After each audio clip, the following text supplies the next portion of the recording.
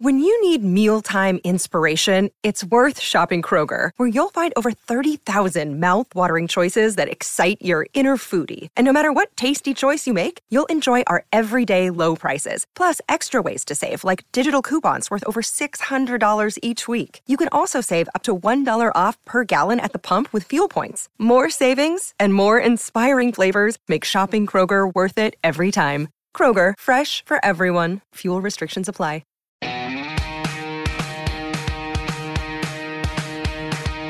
Hey everyone, welcome to Group Text. My guest today pretty much needs zero introduction, and it would be too long of an introduction, would take up our whole time together. Please welcome Chelsea Handler. Hi, Chelsea. Good morning, good afternoon, good evening. I do the same. Good morning, good afternoon, good evening. I wish I could remember what movie that was from. Yeah, who knows? Who cares? Who knows? Who cares? I am so excited to be talking to you. It has been a very long time, but we've got so much to discuss. I'm just going to start right with the tour. Vaccinated and horny. Now, I got to tell you, my vaccine did not go that way. I became sleepy and cranky. Oh, really? Yeah. Yeah. I've been hearing a lot about that, a lot of negative feedback about the vaccines. And at first I always thought, I'm like, oh God, you're a conspiracy theorist.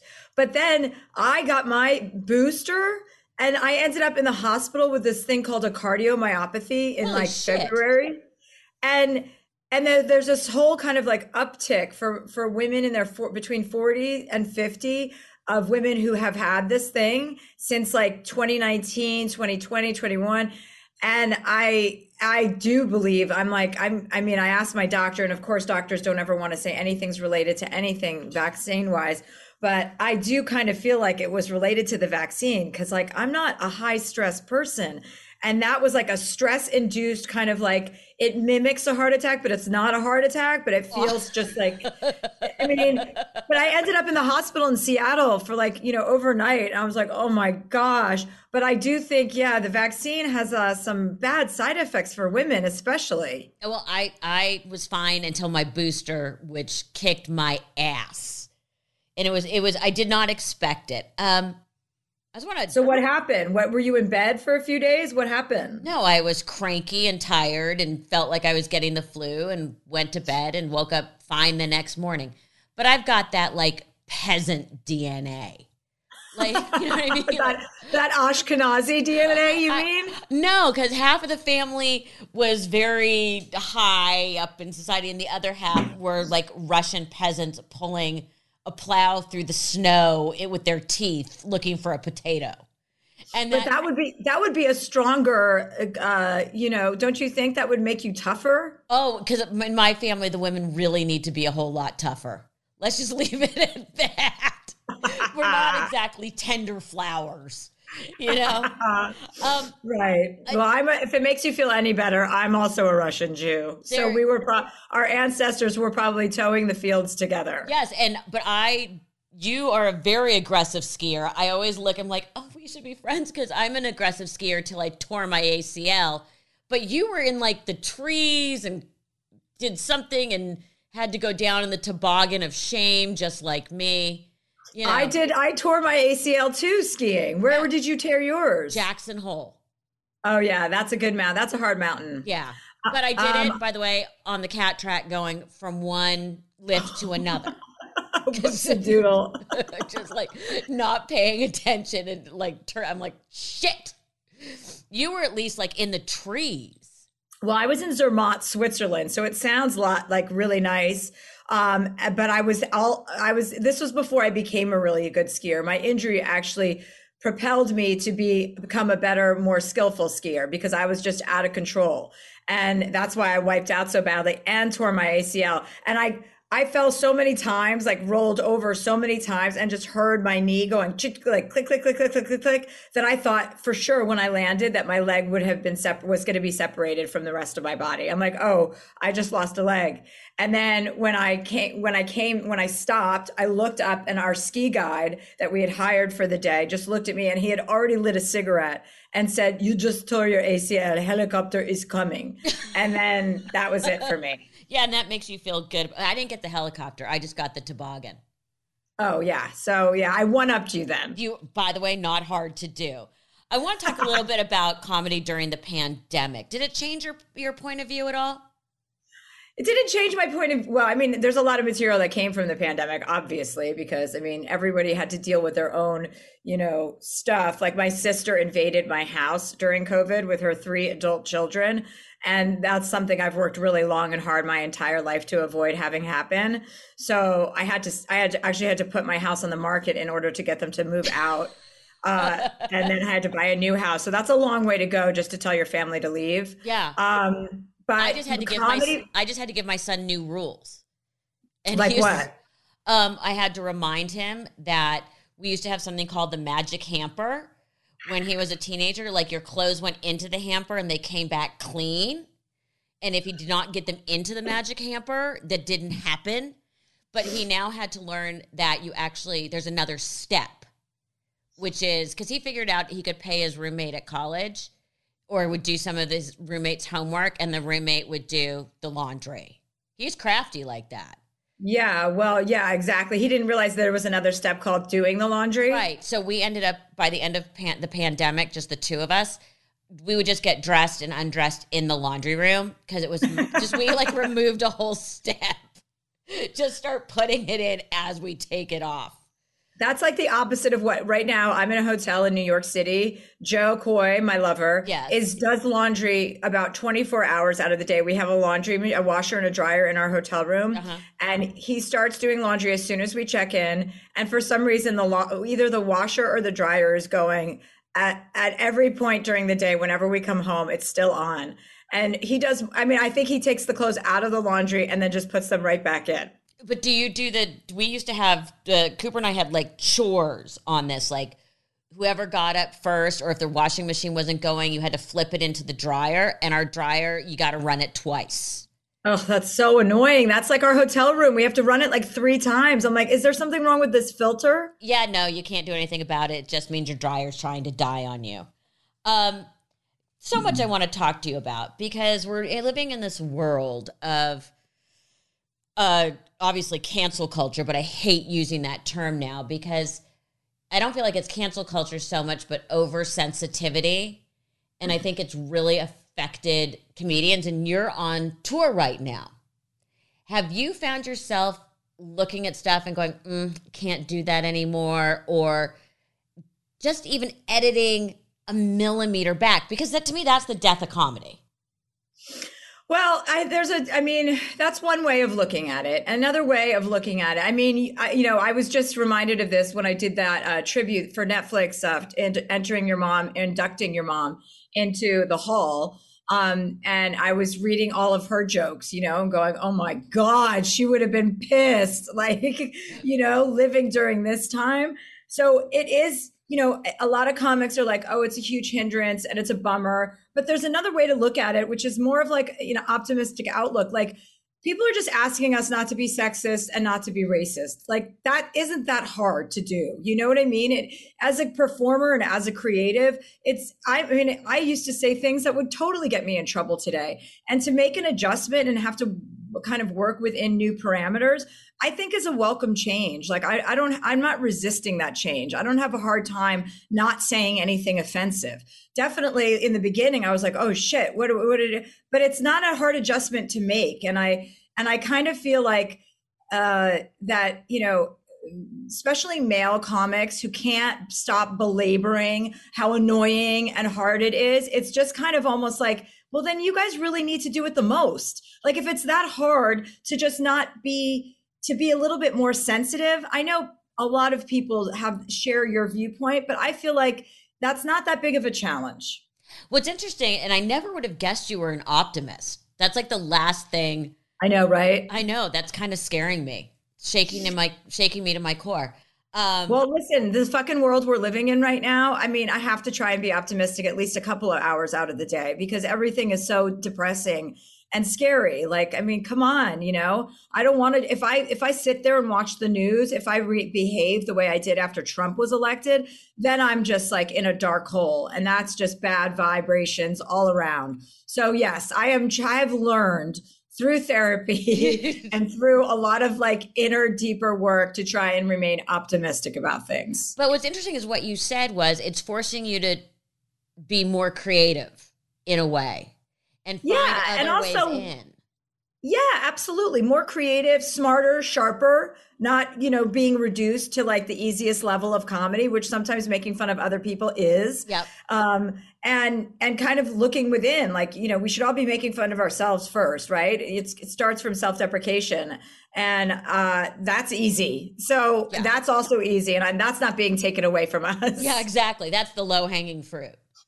Right. But I hadn't really thought about that way as sort of more of a challenge, which I find a very interesting new way to look at it. People keep asking me, how would my mother be handling this?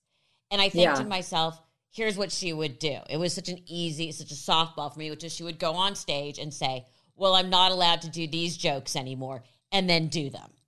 Right. Right. And I find that sort of, that just hit me the other day. Most of your audiences share your views.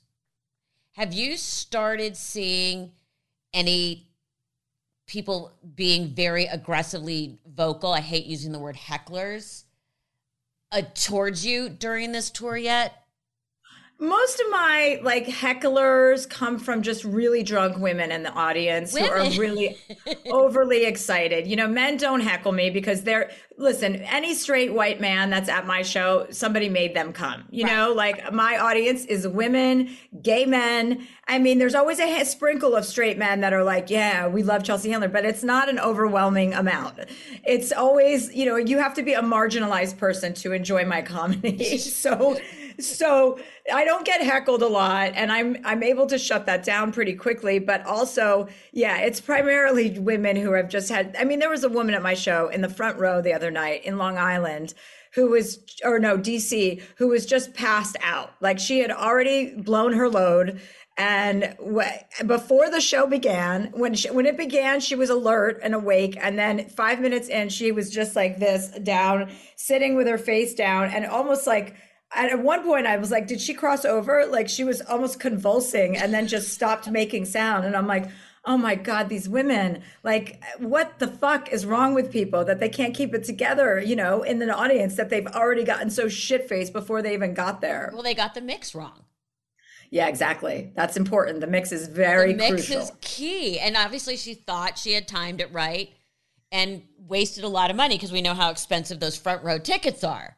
And then the woman next to her who was with her just pretended like she had no idea who this woman was. And finally, towards the end of the show, the woman got up and just stumbled out. And I said to the woman, I go, is that your friend? And she's like, ugh. Like, she didn't even want to take responsibility. I'm like, you can't just pretend you're not with somebody. Yeah, you can. I've been on dates like that. I've been on dates where I've preset calls to come in.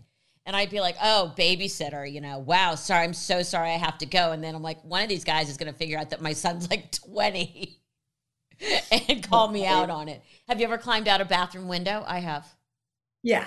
Oh, yeah. I mean, I've done so many things to get away from men. I once told a guy that I had to get my Invisalign out of my car in order to sleep over, and then left and never came back.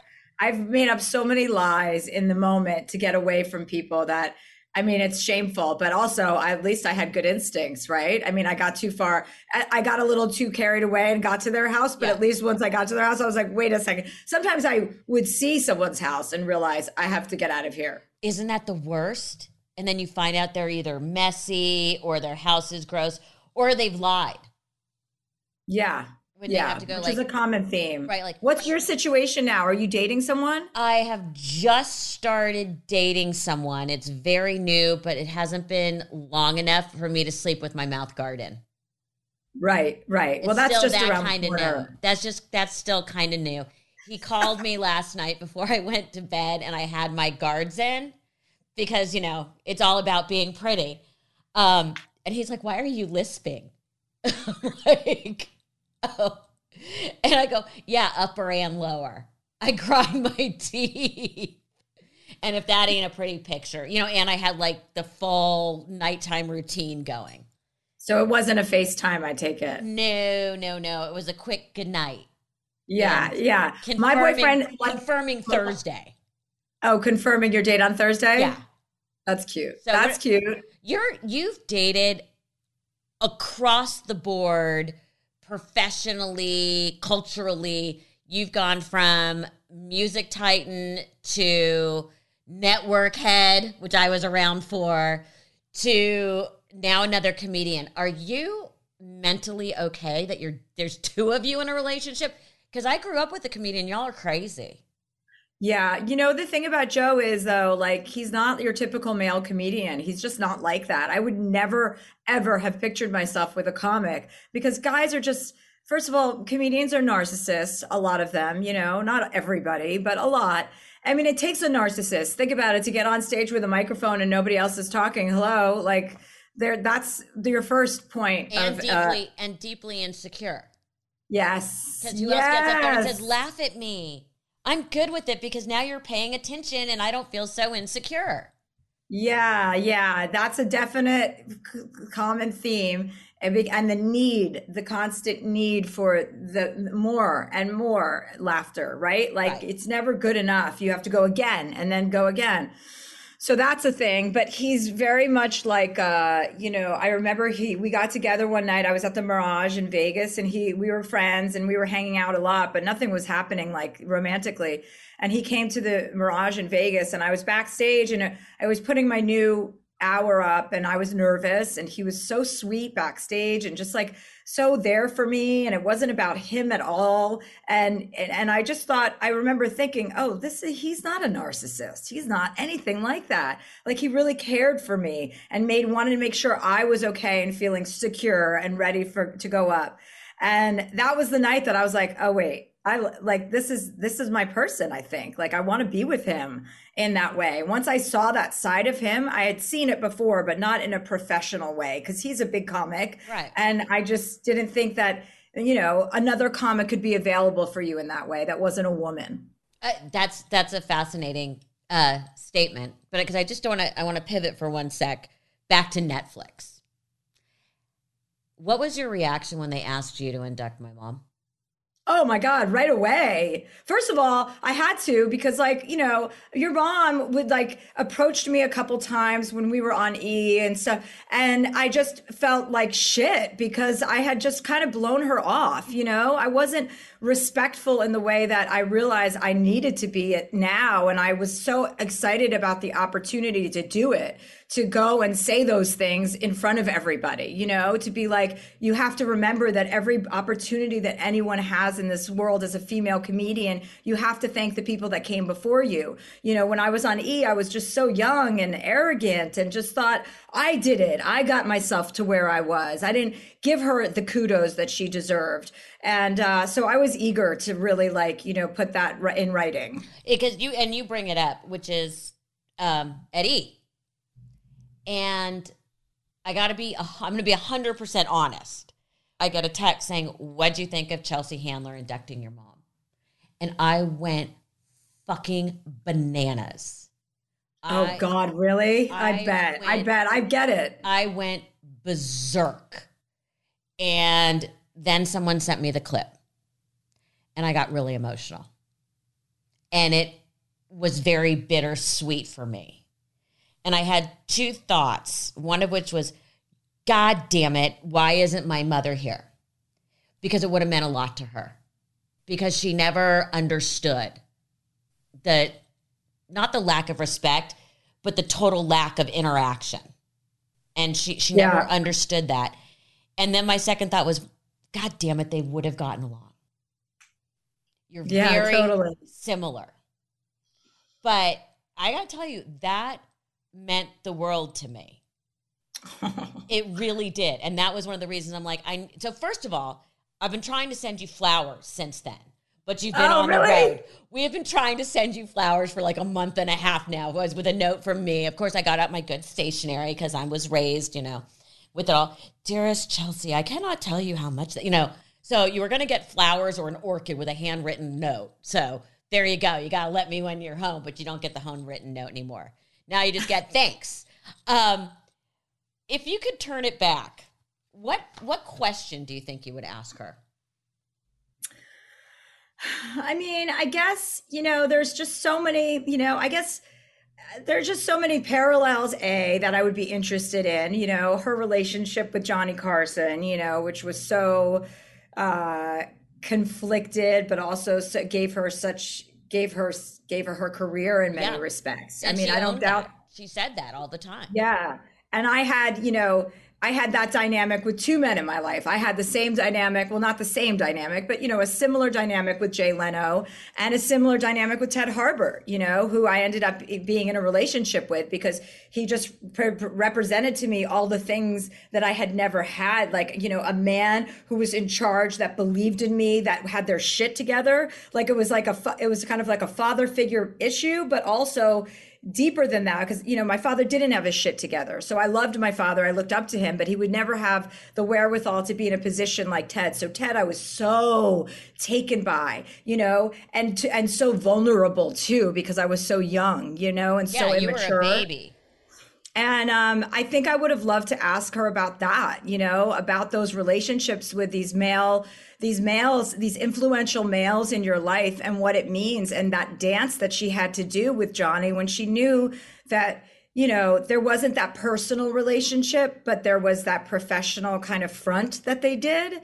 And the nuance of that and how she had to play it to appease him. I mean, I would have asked her about your father. I mean, I find that whole dynamic so fascinating and so interesting because he was like that Ted for her, that was like that kind of same dynamic where they were in charge and were telling you what to do and you looked up to them because it was your savior. So there's like a couple of parallels that I felt with her since, I've learned more about her as the years have gone by.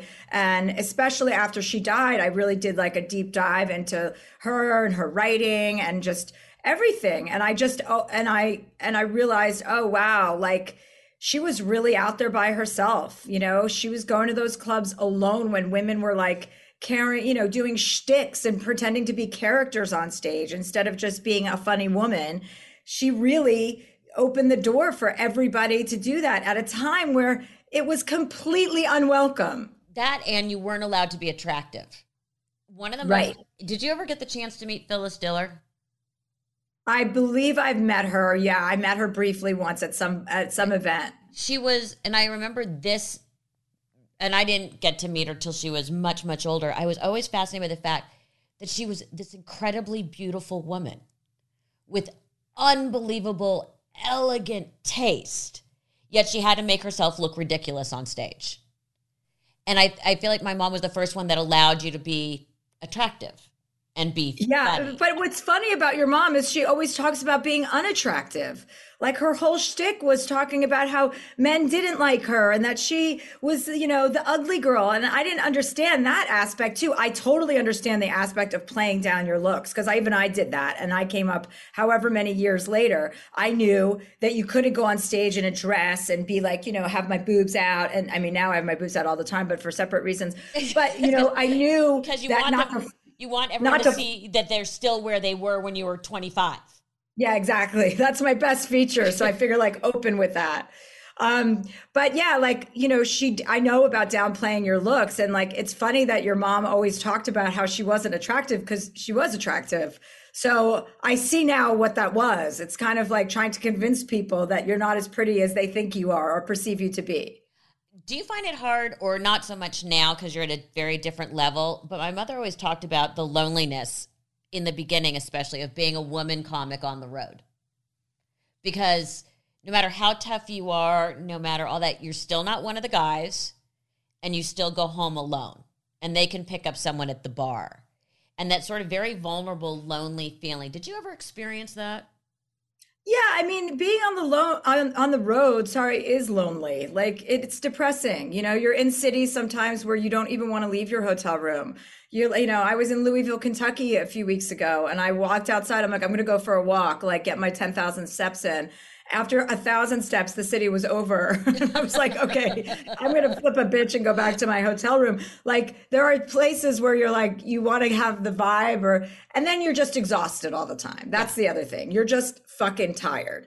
Even if you eat like, if you're completely on a program and you abstain from alcohol and you eat well, you still feel hungover almost every single day when you're on the road. It's just a haze because of the travel and the airports and the, all of it and the driving. And it can be depressing for sure.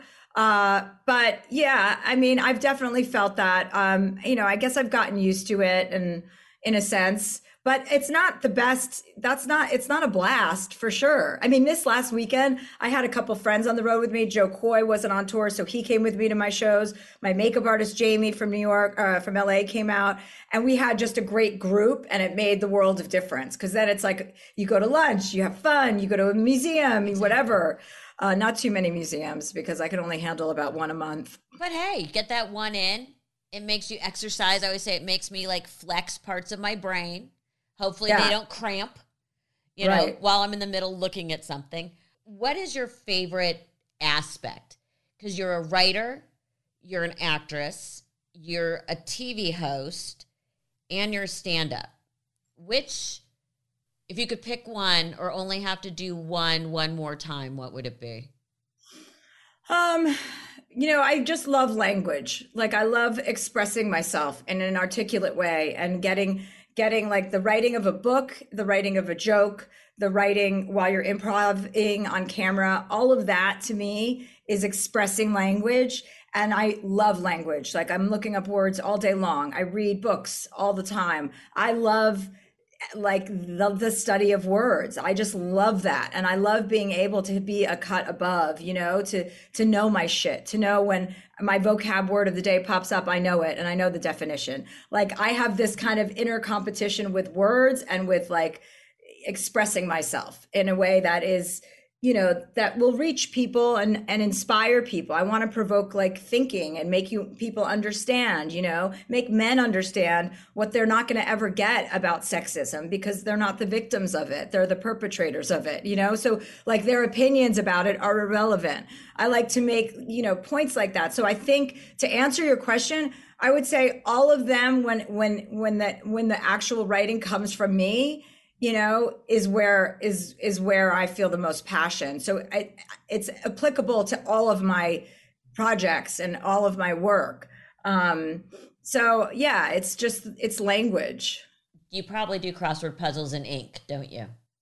I don't do crossword puzzles. No, I don't do that. Why no. not?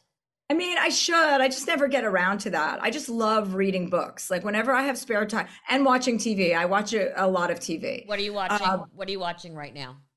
Oh, we're watching The Staircase. We're going back and forth from the documentary to the HBO Max version.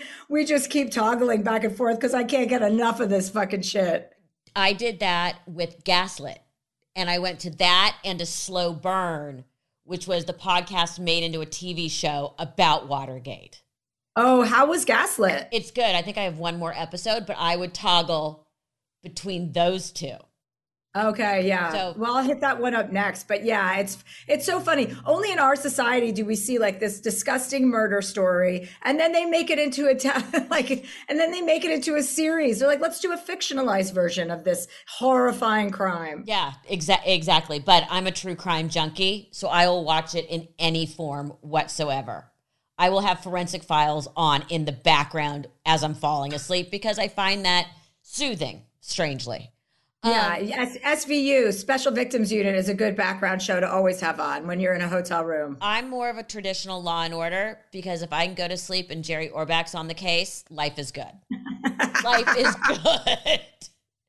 Anyone who wants to see Chelsea, you've got a huge national tour. Go to chelseahandler.com. I am so touched that you decided to come on my show. I am so still, I'm going to get all weepy, but it's too early and I'll ruin my makeup, about what you said at Netflix. I am so impressed with, and I hate this, the deep dives you've done. And I hope that this is the beginning of us being able to be friends, or at least go get some turns in. Yeah, for sure. You know who we have in common? Sarah. Sarah, who did me this morning, and I love Makeup Jamie. Oh my God, let's all go out. We'll go out for dinner, the four of us. We'll get some drinks and dinner. I am wearing her lip gloss and Blylighter today. Oh my God, I love it. Blossom Blylighter. Yeah, yes. She was who was with me this weekend, yes, Jamie. She's the best. So everyone, don't forget, check out Chelsea on tour. Thanks, everyone. Thanks, Melissa. It was such a pleasure. A Huda Media Production.